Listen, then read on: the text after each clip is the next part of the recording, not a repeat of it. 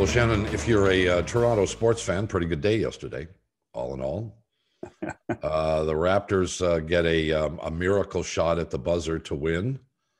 Maple Leafs sweep their little 2-game series with Calgary, which maybe you and I and 4 friends could have done.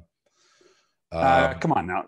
That's a little harsh. It's a little harsh. But it's real. It's they are not playing well.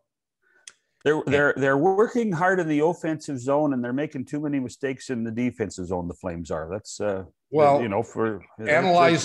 analyze your ass off. The truth of the matter is they can't beat anybody. So that's the reality. And hold on. Anybody? The Toronto might be one of the top 3 teams in the league. Toronto's a little more than just anybody. Well, I grant that's the impressive part. They're failing in their effort to make a move to improve their position in the standings in anticipation of a potential playoff berth, which seems like a complete and total pipe dream. That having been said, so what's the other? The Blue Jays won comfortably yesterday, 6-2 yesterday. How about all those people at the stadium in Texas? Oh my goodness! Not surprising. I mean, there's nothing stupider than people in Texas. But and a significant number of them with no masks on as well. Wow. And I guess if you're going to sit beside somebody, if you have a mask on or don't have a mask on, maybe it doesn't mean a damn thing. I don't know. I mean, who has the answer? No, you do know. You do know. If you wear a mask, you cut down the chances. It's not 100%, but you cut down the chances. Well, says some guy who has been wrong about just about everything else. No, wears a mask a lot. Well, yeah, I mean, I wear my mask too, but I do it because they tell me to, not because I know it makes any difference.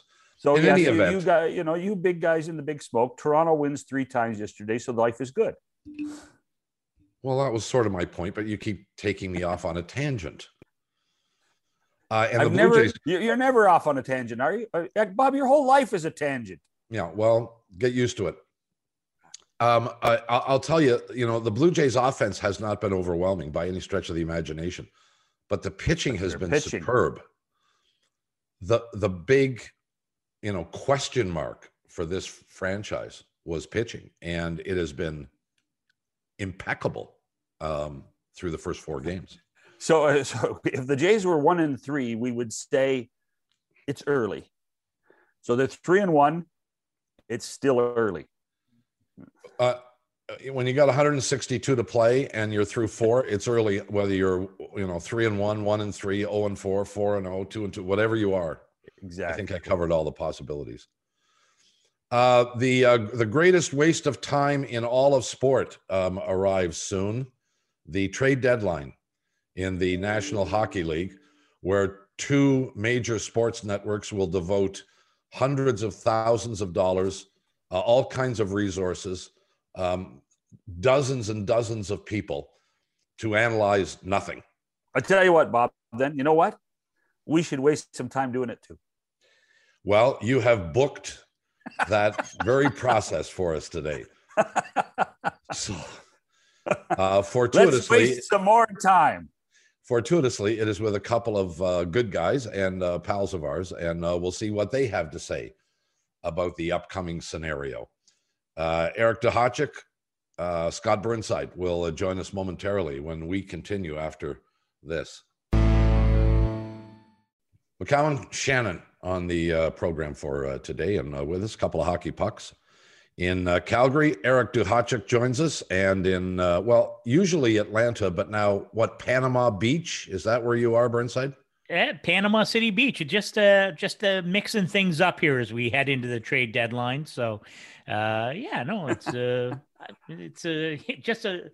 same thing, right, Bob? You never leave the house. It's just I'm in a different house. So that's all. You're in one of the hockey meccas of America. I'm quite sure.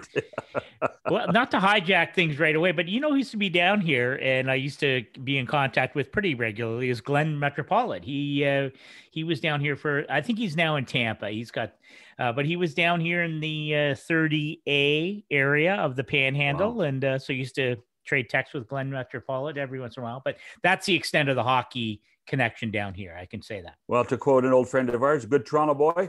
You know? Coming up on Monday, the trade deadline, the most colossal waste of time in the entire world. Everybody's nodding here, except for Shannon, who, of course. I laugh when you say it's a waste of time, and then you're going to spend 50 minutes talking about it. You know. Well, because you booked this program is why I'm doing it. I'm doing it for your amusement. Well, certainly not mine. Much as I love to talk to these two characters, on any other topic, I'd be much more interested. In fact, I'd be much more interested if it wasn't even hockey we'd be talking about. But nonetheless, let us go through this complete and utter waste of time. Tell the listeners not to listen. Don't listen to this. Shut it off right away. You'll learn nothing. Nothing of consequence will come of this conversation. Now, did you two guys, Duhatschek, you did stuff for the Idiot Trade Deadline Day on one of the two networks, or perhaps even both of them at one point, did you not? Absolutely, yes. There was a period of time when I was part of that TSN crowd, and I use the term, figuratively as well as literally, where they had like 16 different sets, and I was part of the writers, insight into whatever. And so they would only ever go to us when nothing was happening, which was always like the first 3 hours of programming. So like when they were trying to fill, they would go to me and Farber and that lot. And then all of a sudden, all of those major, fifth round draft choices for guys you never heard of trades started happening. Then they go to the quote, the real insider. So yes, I have done that. And you're right.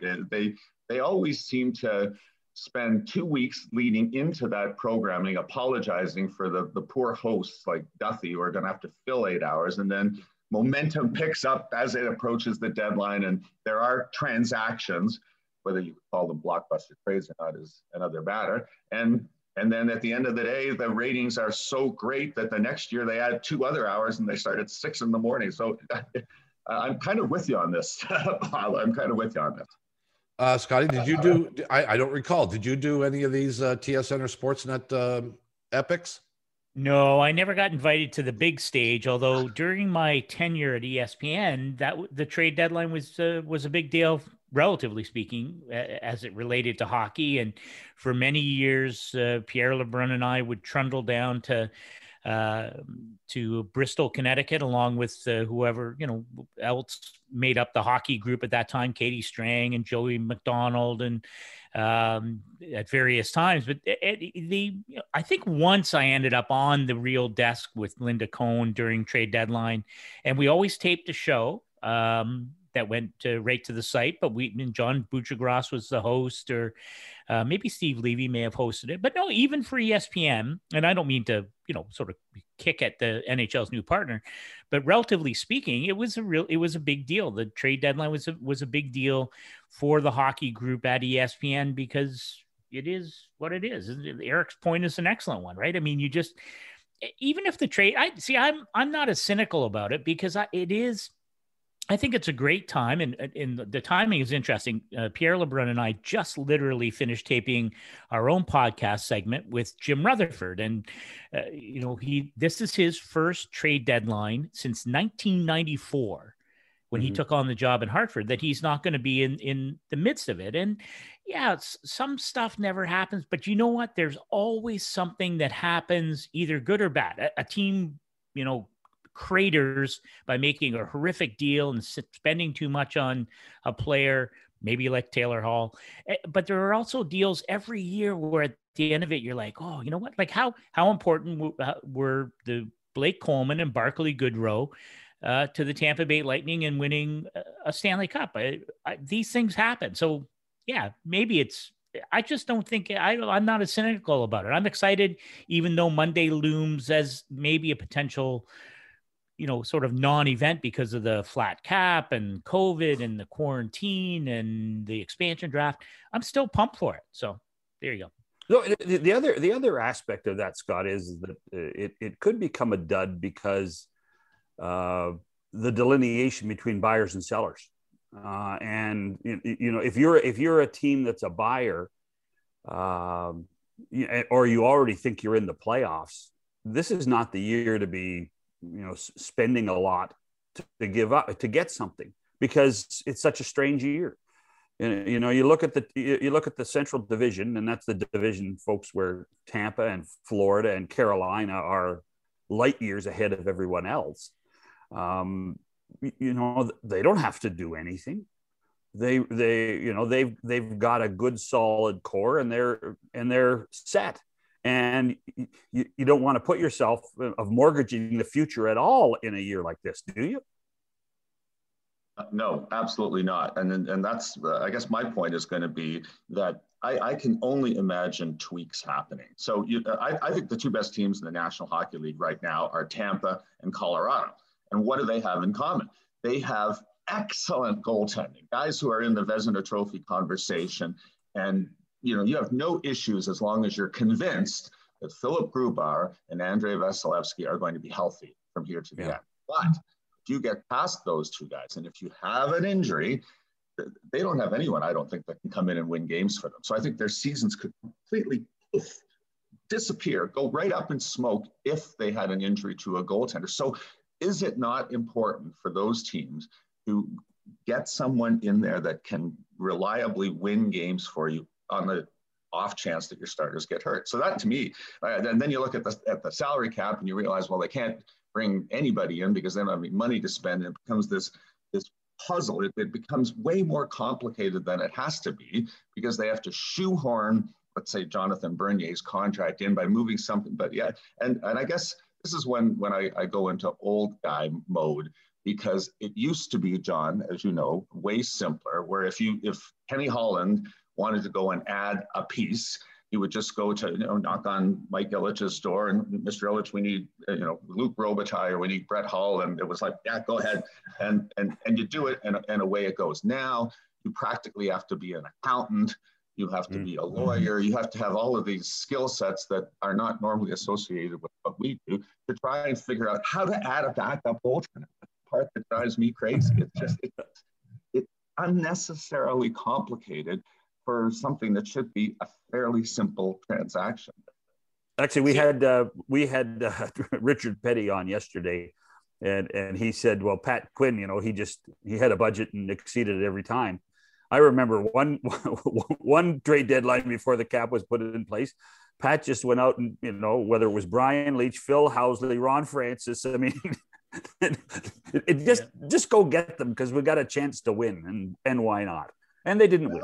That's my point. Why not? But you can't do that anymore. So we dissect in this, tiny minutia names that the average hockey fan, they don't even know who these people are. So, but John, I thought you raised another really interesting point, because one of the things that Scotty and I work at The Athletic, and on March the 1st, we, like everybody else, created our big trade board. Right, our big trade board. Here are the 25 to 30 names of people you should be watching and monitoring. And if you go back and look at the big trade board on March the 1st, it is populated by Nashville Predators and Arizona Coyotes. Why? Well, those teams were not going to make the playoffs on March the 1st, and they were having disappointing seasons. And one team had all these defensemen on expiring contracts who would be great rentals, and the other team, Nashville, is like, oh, what's happening there? And then, you fast forward 5 weeks, and both teams are in the playoffs. So now what do you do? We're going back and redoing the big trade board because something completely unexpected happened. Two teams that looked like they were completely out of it by the nature of this divisional play, where you can gobble up ground quickly because you're just playing divisional opponents. It's completely shifted. And I think you alluded to this, John, that so many teams are waiting until the 11th hour and the 59th minute to say, buy, sell, stay put. I mean, they don't know. It's that to me is the other layer that has affected this season. That the gap between the haves and the have-nots, the buyers and the sellers, isn't as great as it usually is, and everyone is deluding themselves that, hey, we still got a chance. So yeah, does that create gridlock or a flurry of activity at the end? And I hope it's a flurry of activity at the end, but I suspect it might just be gridlock. Well, see, but here, my take on this would be that at some point, though, there are teams that will be in this because they have to be, or they can be, or they are in a position, you know, like Kyle Dubas has been unequivocal, right? The Leafs are going to add, right? They're going to add a top 9 forward, maybe a top 6, somebody who can play on the wing in the top 2 lines. We know that Lou Lamoriello with the Islanders, because of Anders Lee's season-ending knee injury, that he's got cap space to spend, and he's got a team that you know, that could come out of the East. So he's going to, just as he did last year with picking up Pajot from Ottawa and Andy Green from New Jersey, Lou Lamoriello is going to be a player. If you're Kevin Cheveldayoff, that's a really good Winnipeg team. Now, maybe, so Matthias Ekholm maybe not be in the mix anymore in Nashville, because now the Predators, you know, maybe they go on a run. Maybe they're suddenly buyers, to Eric's point. But Winnipeg has a shot, I think, as good a shot as anyone to come out of that North Division. And why not make that ad? If it's David Savard from Columbus or whoever it is, you're still going to have 5 or 6 teams that need to make a move of varying significance.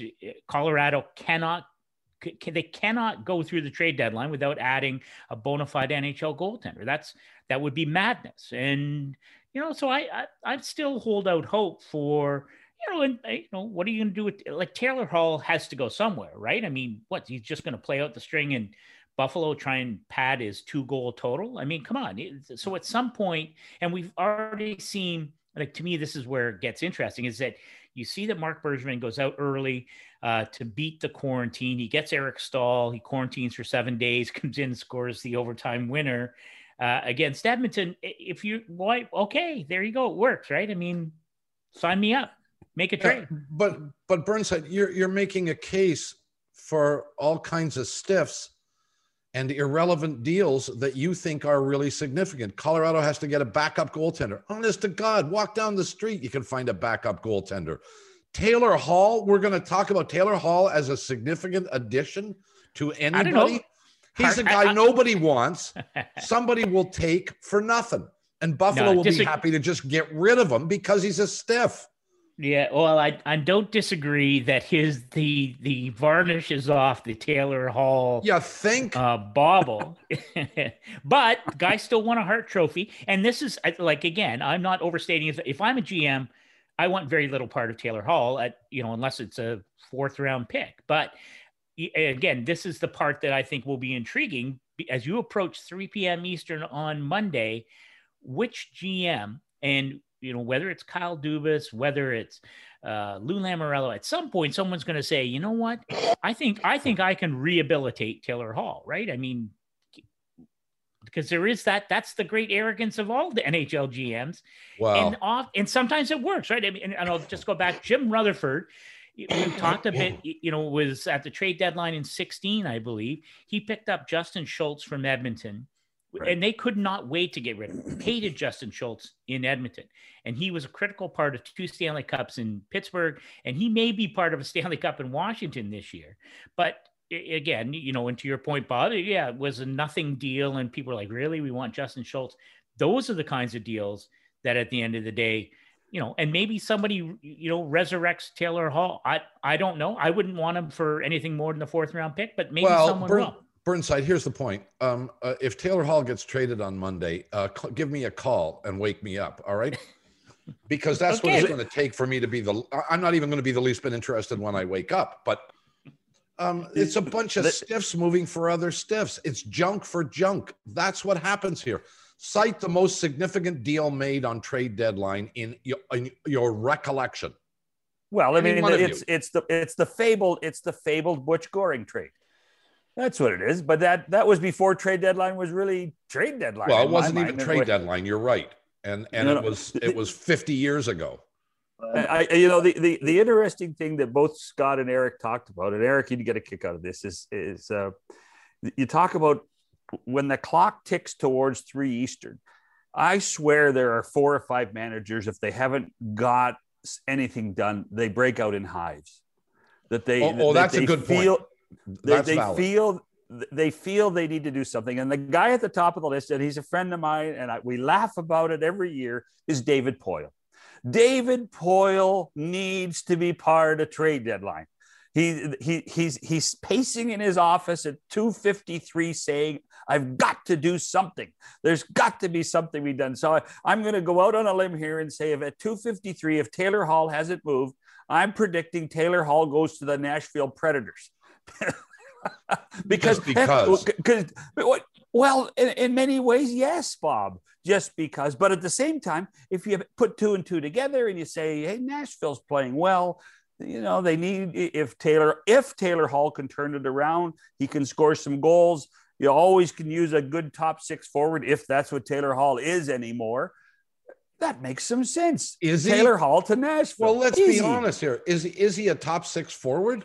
He might be a top six forward on an AHL team, but I'm not sure he's a top 12 forward on any NHL team. How many goals has the guy got? Two. He's a goal scorer. He's got 2 goals. I think the feeling is he, relatively speaking, hasn't played poorly in Buffalo, just doesn't have anything to show for it, which you could say for just about everyone there. Are you on the payroll, Burnside? Are you working for his agent? I'm already telling you, I wouldn't give you anything more than the 4th round pick for him, but I think someone will. Here's my prediction. I predict, and it won't be right, and I would denounce it. I bet someone antes at least a 2nd round pick for Taylor Hall. That's my prediction. Wow. The fact that we have spent the last 5 minutes talking about the relevance of Taylor Hall indicates exactly what trade deadline is about. It means nothing. It's a bunch of hockey pucks sitting around with nothing better to do than contemplate their navels and a bunch of 4th round picks. That's what this thing is. It's the greatest con in. Well, it's not a con. It's not a con. Of course it is. Yes, it is, because the 2 sports networks and the league promote it as this big thing. And it's a big thing about nothing. It's throwing bird feed on the ground and watching the pigeons come and eat it. That's what it is. Well, I understand that this is one of the highlights of your day is to go into the backyard and watch the pigeons feed. But the rest of the world has better things to do. The Toronto Maple Leafs, the concept that Toronto Maple Leafs want to get a 2nd-line player, that's very well and good. I don't know how they're going to afford it, first of all. But second of all, who's that guy? Might the Toronto Maple Leafs even be looking at? Who fits that qualification? If they were looking for a forward reinforcement, a month ago, the expectation was that it would be Michael Granlund of the Nashville Predators, because they were a team that was interested in signing him. He ended up going back to Nashville. A month ago, Nashville didn't look like a playoff team. He's on an expiring contract, which I think is really critical for this year's trade deadline. And he looked like a fit there. So now they're back, Nashville's back in the mix. Now you have to start shopping the lists of the teams that aren't. To me, the New Jersey Devils are of interest because they have a player, Kyle Palmieri, who has scored 30 goals in the National Hockey League on a fairly regular basis, is on an expiring contract and will move at the trade deadline. And like last year, the Rangers went through this dance with Chris Kreider, and it was, are we trading him? Are we signing him? Are we trading him? Are we signing him? They ended up signing him to an extension. And so he was the guy that was number 1 on everybody's trade boards last year. And then 72 hours before the trade deadline, signs a contract extension and disappears from the trade board, and everybody else moves up a notch. So this year, it's pretty clear that Palmieri is not signing an extension, and that the teams that are interested in looking for a guy that not that long ago scored 30 goals in the National Hockey League are going to bid for him. And so you look at the Boston Bruins, they're like the Leafs. They've got 5 forwards that they really like, and they haven't got as much out of Jake DeBrusk as they've liked this year. So they would really like one more piece. And so, he's probably one of the, quote, bigger names that is going to move. But can I just circle back to something that you said earlier, Bob, about the trade deadline? Because what ends up happening is that there's always one transaction mixed in with those 25 or 30 that if you're actually looking at a printed out list of the thing as it's over, you almost skip right by it. And then, when you sort of look through the ashes of what happened, it ends up being significant. And to me, because you asked the question, the most significant one that's happened in the last 10 years is a transaction between Columbus and Los Angeles in 2014, when the Kings were trying to go for a second Stanley Cup, and they picked up Marian Gaborik. And they got him for peanuts. They got him for Matt Fratton and a couple of conditional picks, and they got Columbus to eat salary. You know, it was just the end of the line for Gaborik, and it went right down to the wire. And the manager there at the time, Dean Lombardi, was very clever because there was a whole bunch of guys that were just sort of lingering there. Mike Camilleri, and part of his negotiation was like, I could pick up, I'll take this guy, I'll take that guy. I'm just looking for a piece. And he managed to make a very favorable deal for Marian Gaborik. And at the end of the playoffs, they played 26 games. He scored 14 goals. That was the leading goal scoring total in the playoffs. He made a difference. They probably wouldn't have won without him, because that was a team that had to win a lot of low scoring games, relied on Jonathan Quick, relied on Drew Doughty. So that one transaction, which I don't think very many people were focused on in 2014, made a difference. But, you know, we're talking about that one and a handful of others, Jeff Carter, you know, a couple of years before. If you look back at 10 years of transactions, how many made a tangible difference? Not a support piece like a Michael Kempney, those guys always help, but a guy that made a difference. It has happened occasionally, but it very, very rarely happened. We got to take the break. We'll come back and continue this conversation, perhaps. Trade deadline day approaching. Duhatschek, Burnside with us, back after these messages. Yours truly, Bob McCown, along with John Shannon, Eric Duhatschek, and Scott Burnside, both of The Athletic, are with us from north and south of the 49th. And that is the point, I think, of the next topic of discussion. There has been much debate about the merit, the willingness of teams to trade across the 49th parallel, particularly Canadian teams acquiring players from the US because of the COVID situation and the fact that you're losing at least 2 weeks. And John and I have talked to a couple general managers who haven't disputed the notion that effectively you're losing close to 3 weeks. That's changed now, Bob. We're down to 7 days now. Right? Okay, granted, but you're at 2 weeks now, probably because the guy's off for a week. It's going to take a while. We'll see. We'll see. Eric Stahl.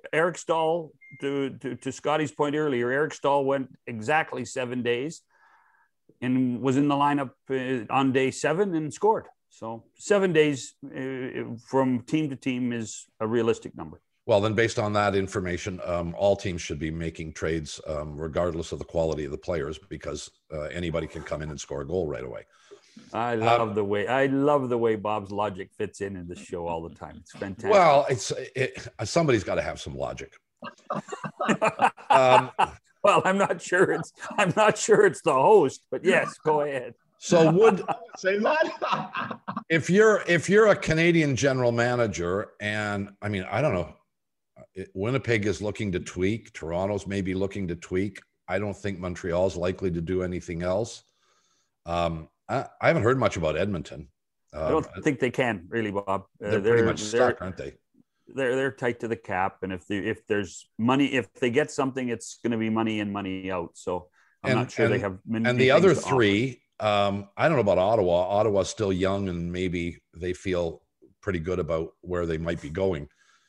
Calgary, Vancouver are both a mess and probably want to unload some people. Are there going to be plays here? Well, I mean, part of the issue is you got to figure out what's happening with Vancouver and their horrific COVID situation as we're chatting today. Certainly, I mean, the NHL continues to insist that they believe the Canucks can play a 56-game schedule. I've talked to some people who believe that that's very much in question, but certainly there are players there, a guy like Tanner Pearson, that the Canucks could likely move for a decent return. And Eric can speak better to the Calgary thing, but it's a complete disaster there. And, after, a couple of, brief early shining moments under Darryl Sutter, I mean, that team is completely aimless. And now I think, boy, I just don't know what is ahead for that team organizationally. And at some point they're going to have to take a good hard look about moving on core pieces, but I don't think you can move them at the deadline. Although, That's for me, a guy like, a Johnny Gaudreau, whatever you're going to do in Calgary, something has to be done there, but they're pretty much out of it. And to your point on the 7 days, if you're only going to deal, if you're Kyle Dubas and you prefer not to have to wait 7 days at the minimum to get a guy in your lineup, you are pretty limited on what you could expect to yield from the teams that you can deal with in the North Division. So it does, I'm a bit surprised we haven't seen more, sort of movement a la Mark Bergevin picking up Eric Staal as early as he did. I'm surprised we didn't see more of that, frankly. Well, and that's a great point, Scotty, because that a month ago, I kept hearing that from managers that, everyone's going to move early this year. Everyone's going to move early. Well, early has left the building, right? So now we're down to late. And but what has happened is there has been more settling of the standings, and especially in the North. So to your point about Calgary, they were a month ago a team that legitimately thought that, with the coaching change, they would be able to have a surge and then continue that surge and at least be in the mix along with the 4 teams that are going to make the playoffs. And therefore that would have made them, in the market for a rental probably, but nothing more than that. And the script has flipped since then, and now they're going to be a seller for sure. Now, what do they have to sell? It's not very exciting. Probably the most attractive guy on that roster is their backup goaltender, David Rittich, because he's on an expiring contract. He's making $2.75 million, and just because of the way Markstrom has struggled lately, he's gone in and played okay. So if there's a goaltender market at all that revolves around Jonathan Bernier, and you're the team that comes up short, I think David Rittich is someone that teams have to look at. In terms of guys on expiring contracts, it's just a bunch of minimum wage guys. It's, the Josh Levos, the Brett Ritchies, the Nordstroms. Those are guys that are, 5th round picks. Derek Ryan at 3.125 is one of those versatile people that can win some faceoffs, kill some penalties, play wing, play center, good team guy experience. Like to me, he would be a fit in Carolina. Remember how we were all speculating that wouldn't it be nice if Eric Staal could go back to Carolina and finish his career with the Hurricanes? Well, Derek Ryan started his career in Carolina. They know him there, again, as a depth piece that, doesn't cost you very much, with, Calgary taking salary back. There might be a fit there. But the type of deal that you're talking about, Scotty, where you're looking at a core piece, those are just so hard to do at the deadline. I think they are going to have to really do an examination of the body when all is said and done, and start to make decisions about Johnny Gaudreau, about Sean Monahan, even about Matthew Tkachuk. Tkachuk, I think, is a key piece going forward. But when he signed his bridge contract, the final year of it is worth $9 million. So at some point they're going to have to qualify Matthew Tkachuk at $9 million to keep his rights, and that's going to be an expensive piece going forward. So it's complicated. And, just the way the organization works, and Jonathan can speak to this, they don't like to make rash decisions in the Murray Edwards type of a company. So it's hard for me to believe, unless they think they can make a bold hockey deal at the deadline, that these major decisions aren't going to be pushed into the summer. Well, in fact, Brad was on with us last Friday and told us, I don't do my big deals until the summertime or as we know, on the draft floor, where he's done most of his big dealing. Scotty, just to finish up on Vancouver, and I'm stating the obvious, but I think a lot of people don't realize they will not play another game before the deadline. Yeah, that's for sure. That's the because the deadline, it's always looming. It's looming. It never happens, and then all of a sudden it's there. And then with what's happened with Vancouver, they probably won't play any game earlier than the 17th of August. I think that's probably the date that league is looking back to getting back and play, but that's not even a guarantee. So from Vancouver's perspective, April 17th. Yeah. So I just don't see Vancouver being able to do anything. And I think it would be difficult to get a guy out of there. Well, I'm not talking financially. I'm talking medically. If you're an opposing team, would you even contemplate doing a deal for somebody when you don't have a full disclosure of what his health situation is? Well, the teams do. The teams do. Yeah. The teams do get full disclosure on them, but that's the risk of COVID. That's the risk of the variants and the risk of COVID. That's right. Would you make a deal for a guy who's got COVID right now?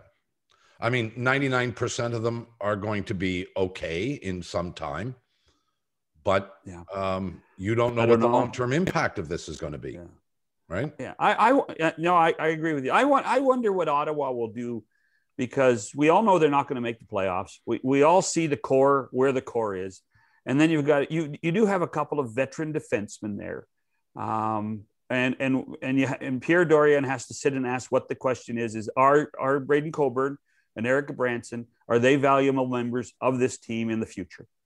And I think there are days you say yes, and there are days you say no. And those are two key players that could make a difference for a team.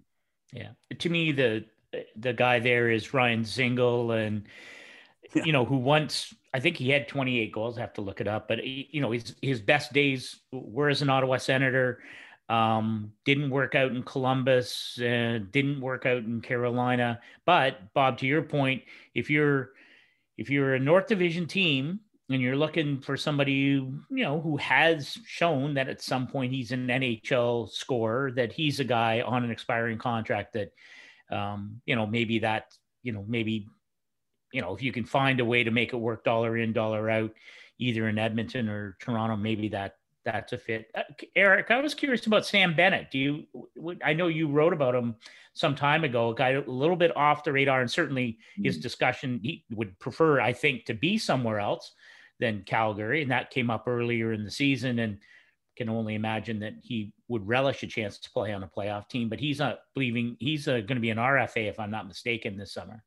And that is the big complication, Scott. You're right. Like if you're a team that is looking for, what we call a playoff style player, so someone who plays with an edge, someone who elevates their game in the playoffs. I mean, the big thing about the National Hockey League has always been the game changes in the playoffs, and some players don't respond to the way the game changes. The calls are not the games are not called as tight. So you need to be able to be all in. You need to have a level of energy. And Bennett is that guy. If you compare the way he plays in the playoffs, I mean, he has a nickname in Calgary. There's playoff Sam Bennett and there's regular season Sam Bennett. But playoff Sam Bennett is an intriguing commodity. And so, you've got a guy who's making under $3 million a year, who's signed for this year and next year. And he's a good player. So I think that, for sure, there will be teams lining up asking about him. I know Colorado has expressed an interest. He would be a really good fit on a handful of teams as a third line guy that will score those goals that the Barclay Goodrows and the Blake Colemans have scored in the past. Bob started this segment with I thought a really good point, which is that you end up having, a whole bunch to do about nothing. But what ends up happening is that, GMs will look at, they have this recency bias, I guess is what I'm trying to say. So they look at last year and they say, wow, Tampa went out and got these, character guys that can play in the bottom six, and they actually made a difference in transforming a team that was a little bit too light and a little bit too easy to play against. And help them win a championship. So who's that guy this year? Well, it's Sam Bennett. He's exactly like that. And so the price for those two from Tampa last year was first round pick. And so if somebody were to pony up a first round pick for Sam Bennett, who did go fourth overall in 2014, you're right. He would be a guy on the move, and he is a guy that potentially could make a difference. I'm not on that page with you, Eric. I don't. Sam. If you talk about playoffs, Sam Bennett, I understand. I think he plays better, but I don't know how far Calgary's ever gone with playoff Sam Bennett. I'm one of those guys that this is still a team sport, and you have to be able to put that cog in the right spot. I do not see Sam Bennett making a difference, period, anywhere. And if Brad Treliving can get a first round pick for Sam Bennett, give him an extension. If a general manager gives up a first round pick for Sam Bennett, fire him. Because that, to me, that just doesn't make any sense. Well, here's what I would say. I think there's going to be inquiries for Sam Bennett, and then it's a bidding war, right? So somebody's going to offer a third. they're going to ask for a first. Maybe they settle for a second. I mean, that's how those deals work. I know, but I don't think I don't think Sam's a difference maker. I'm sorry. Well, what's intriguing to me is here's two guys that we've talked about, Bennett and Hall, both of whom were first-round picks. Both of whom are going to be on the block, we assume, on Monday or before. Do you pay more because they were first-round picks? Simply because you still have that image? Well, two guys are nodding and you're shaking your head, Shannon. No, it doesn't surprise me. I mean, hey, listen, no, you can't anymore. I mean, the body of work these guys are going to be measured by are what they've done in the National Hockey League, not what they did for for Kingston and Windsor. That's just not the case. I don't agree. I think hockey people are that way. They're looking for that, that revitalization, that I can fix this guy. The rest of them couldn't, but I'm smarter than the rest of them. Yeah, I can fix him. I can turn Taylor Hall from a 2-goal scorer into a 22-goal scorer, just like that. I think it matters. What do you tell you what? Eric and Scott can jump in, but all I say is I don't mind taking the risk, but I'm not giving away a high draft pick for any of that risk. I'm not giving. That's not what you do, right, Scotty? Well, yeah, but I agree with that. But you sort of destroy your own argument when you're saying, well, I wouldn't give a first-round pick for Sam Bennett, but he was the 4th overall pick. So at some point, someone believed enough in that kid. And to Bob's point, is there still something there that someone else can turning straw into gold? And I think there is. If we're not having this discussion about Sam Bennett, if he's a 5th-round pick, or the discussion is, geez, could you get a 4th for him? I don't know. Like what the Flames would give you, they would give him away for anything if he was a 5th-round pick. But I think the fact that he is a 4th-round pick, and at some point, if they turn around and 4th overall pick. But if they turn around and get a 4th-round pick for him, that is a huge failure for that organization. And maybe it's a failure, doesn't matter what happens, because Sam Bennett's never going to be what they thought he was going to be. But I think that colors all of these discussions, even though the play on the ice, which is your point, and I agree that that's what you should be thinking about. How can he play and how does he fit with my team? The fact of where he was drafted will always become part of the narrative when you're talking about these kinds of deals. And that's why Taylor Hall, of course, if you just looked at his numbers, what you wouldn't give to, Bob said it, I wouldn't want him. But this is his 1st overall pick. He's a former Hart Trophy winner. So these things matter, even though it seems it may be counterintuitive given what you see on the ice. And I'm not going to, it feels like we're dragging Taylor Hall around, but he left New Jersey and New Jersey got better and went to Arizona, and Arizona at best plateaued. He went to Buffalo and they're a disgrace. I don't know. There you go. Still the 1st overall pick. And Scott, as well as I do that everyone wants to place Taylor Hall in New York with Lou Lamoriello because of the presence of Jordan Eberle with the Islanders. And the feeling you mean with all those playoff games that they played in Edmonton? Yeah. What I would tell you is that the feeling is that if the Islanders have the cap space, as you alluded to, John, because of the Anders Lee injury, and as a result of that, they have the space to add a guy that makes that kind of go, even with Buffalo retaining salary. And in that system, with Barry Trotz there, he doesn't have to be anything more than he was, not this year, but the years before that. I mean, he was a good, solid player. I mean, if you look up Taylor Hall, you were talking about goal scoring, Bob.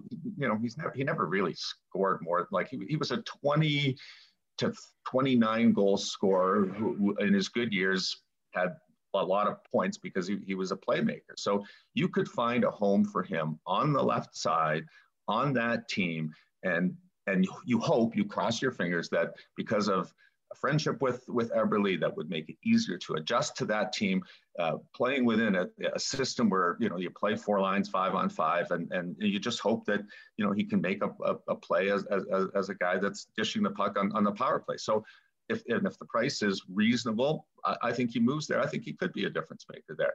But in the case of a guy like Sam Bennett, he's not that old. So, all of those managers have their files from 2014. And about a third of the league had him in the top 2. So that's the Ekblad draft. So Ekblad went 1, Sam Reinhart went 2, Leon Draisaitl went 3. And I did a feature on him right after that. And I had player personnel people, scouts telling me, Sam Bennett is the best player in this draft. People who are decision makers in organizations had him rated ahead of Leon Draisaitl. I have it on the record. I can dig it out of my old Globe and Mail file if you want it. And so all of those people are going to be convinced that they saw something that nobody else did. And that's why he is such an interesting reclamation project at this year's draft. I think, I'll put it this way, I know there's been interest in him. The biggest issue is that he's got a year left on his contract. The teams that are interested in him are completely capped out. So you got to try and make the money work. It's complicated. I get that it's complicated, but there's interest. And it's because, he's been Taylor Hall, Sam Bennett, Kyle Palmieri. I'm taking Kyle Palmieri. Yeah.